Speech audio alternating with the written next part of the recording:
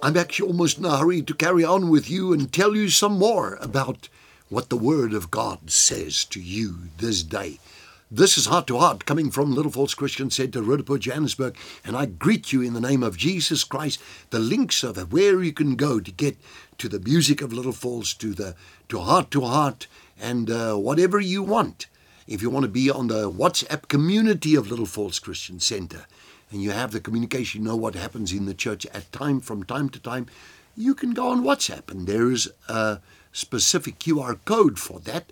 It reflects on the screen, and put that, just simply point your camera at it. It'll do the rest for you. Follow the very simplistic instructions, and there you are. You're online, and I am communicating with the church every single week and tell them what's next, what's happening at the church, and you can find out wonderful things in Jesus' name. I was talking to you about this whole thing, this aspect of memory. And with that being said, I want to go to 1 Corinthians chapter number 2 and 16. We're speaking faith and the importance of memory. Of course, faith comes by hearing, hearing by the word. But I need to remember then what the word says. Romans 10:17, faith comes by hearing, hearing by the word. So I want to remember what the word then says. So I keep that in mind, and I know that faith is the substance of things hoped for, Hebrews 11:1. The evidence of those things not seen. Faith is the substance.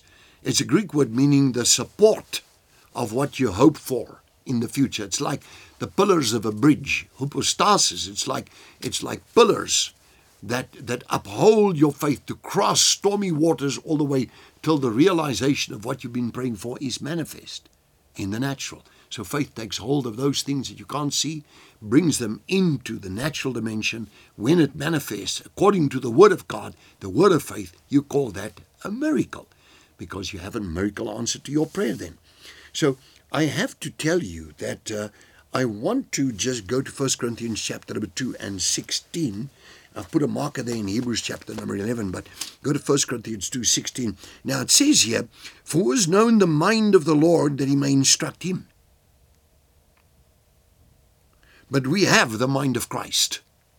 Amplified says, these words, it takes the Greek and brings out that Greek meaning better by the study of each and every term used in a sentence, and it saves you, particularly if you don't know Greek or Hebrew, from accessing that language, and then you can just see it here as the Amplified points out.